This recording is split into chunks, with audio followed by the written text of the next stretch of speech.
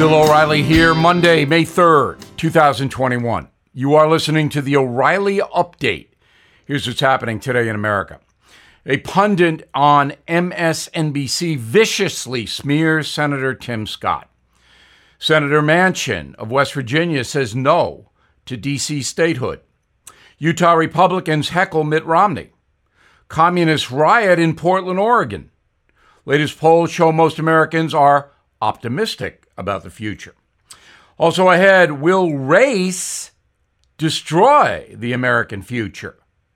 But first, on that topic, MSNBC host Tiffany Cross calling African-American Senator Tim Scott from South Carolina, quote, Mitch McConnell's tap dancer who is thirsty for white approval, unquote.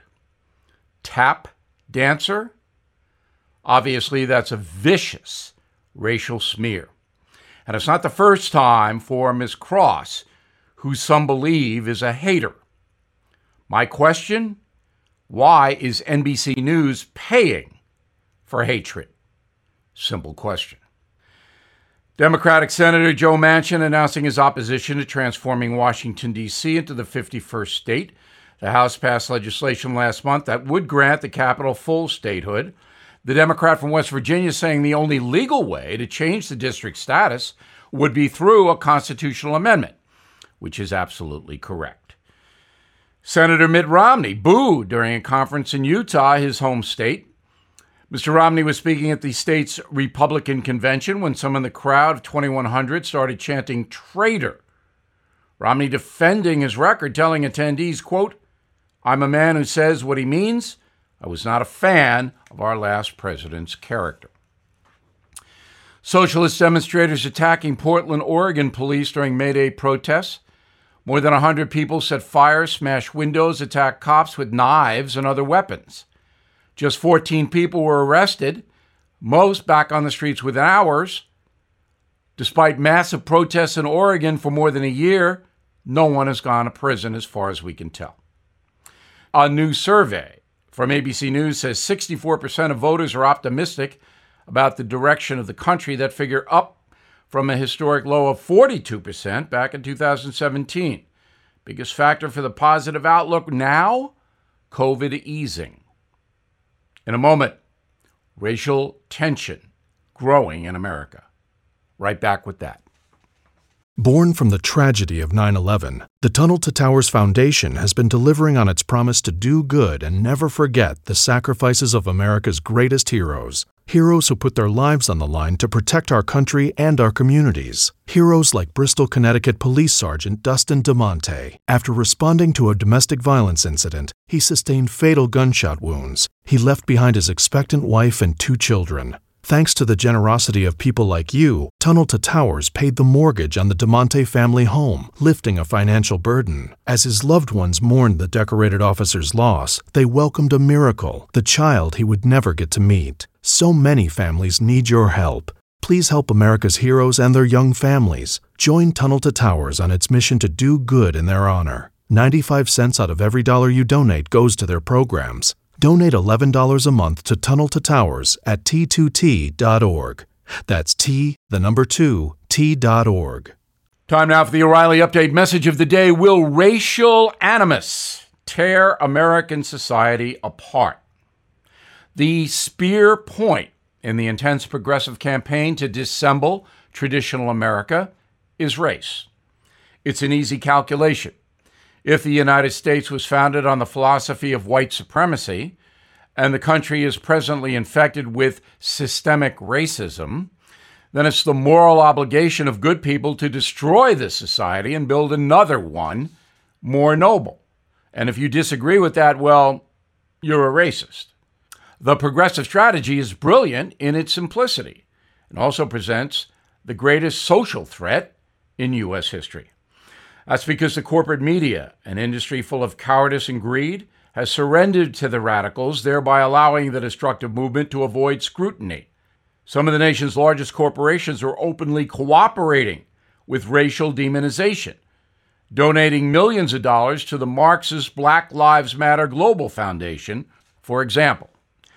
But most shockingly of all is that the president and vice president are supporting the racial subversion. Joe Biden has openly advocated equity instead of equality. He has ordered the federal government to favor certain groups based on skin color.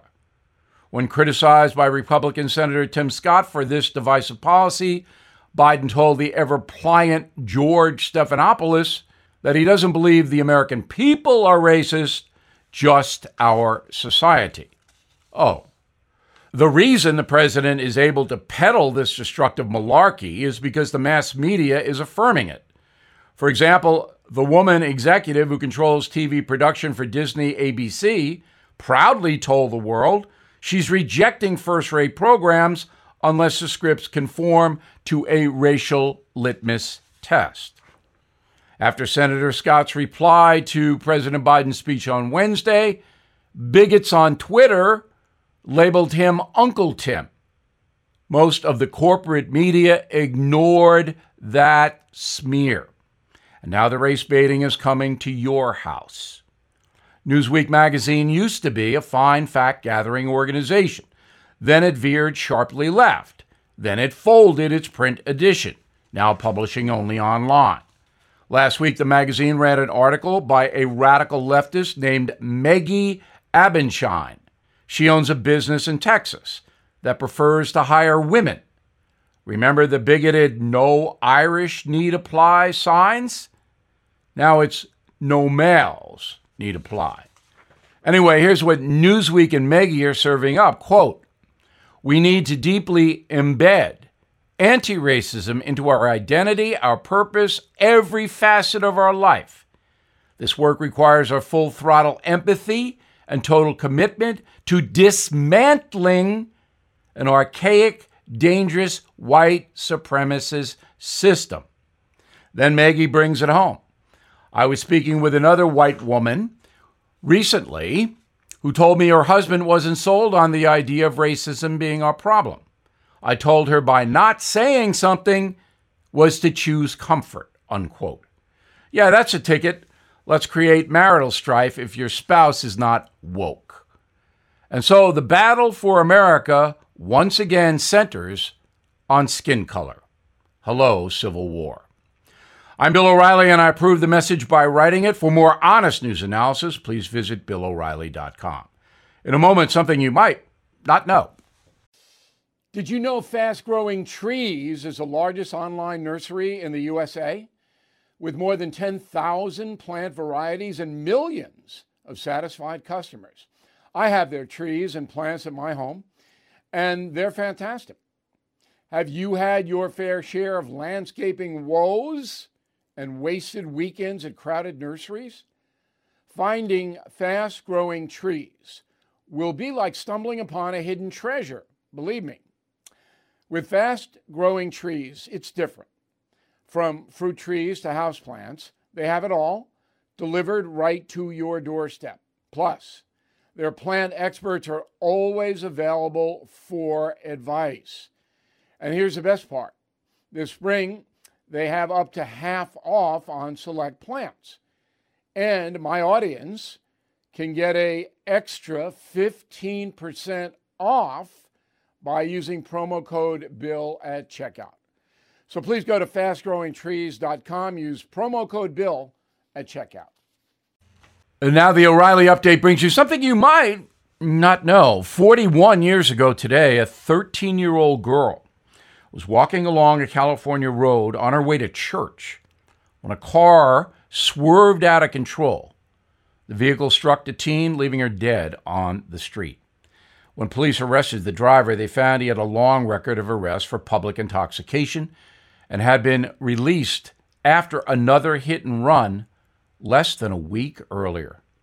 The girl's tragic death prompted her mother, Cindy Leitner, to create one of the most successful public health initiatives in American history, Mothers Against Drunk Driving, MAD. Candy quickly learned from policemen that drunk driving was rarely prosecuted.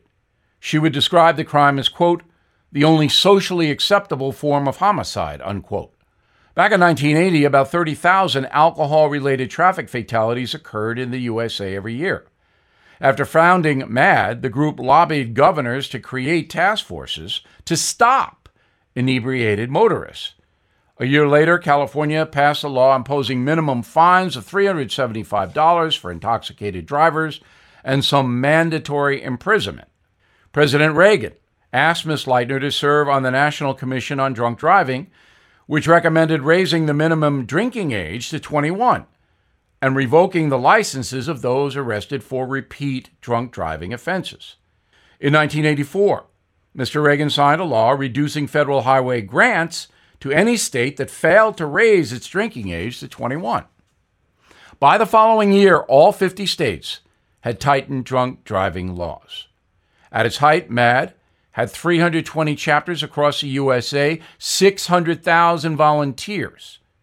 Since its founding, alcohol-related traffic deaths have dropped 50%. And here's something else you might not know. A new danger is quickly replacing booze on the nation's highways: marijuana. In Colorado alone, after legalization, the number of arrests for pot-related car accidents has risen 48%. The MAD organization has a new initiative in 2021, Mothers Against Drugged Driving. Let's hope it is as successful as Mothers Against Drunk Driving. Back after this. Sorting through your expenses, estimated payments, and all those tax deductions can be overwhelming. Might even lead to a failure to file and failure to pay penalties that pile up on your tax debt. The attorneys at Tax Network USA have been lifesavers for many Americans. Their team has successfully saved clients more than $1 billion in tax debt. $1 billion. Whether you're in the hole for $10,000 or $10 million, they are ready to help. The expert attorneys and tax professionals at Tax Network USA are equipped to secure the best settlement for you and help you resolve all tax cases. So please go to taxnetworkusa.com/bill, or you can call 1-800-245-6000. These debt relief programs are expected to change, so get started now. Please go to taxnetworkusa.com/bill, or you can call 1-800-245-6000. Tell them Bill O'Reilly sent you. Thank you for listening to the O'Reilly Update. I am Bill O'Reilly. No spin, just facts, and always looking out for you.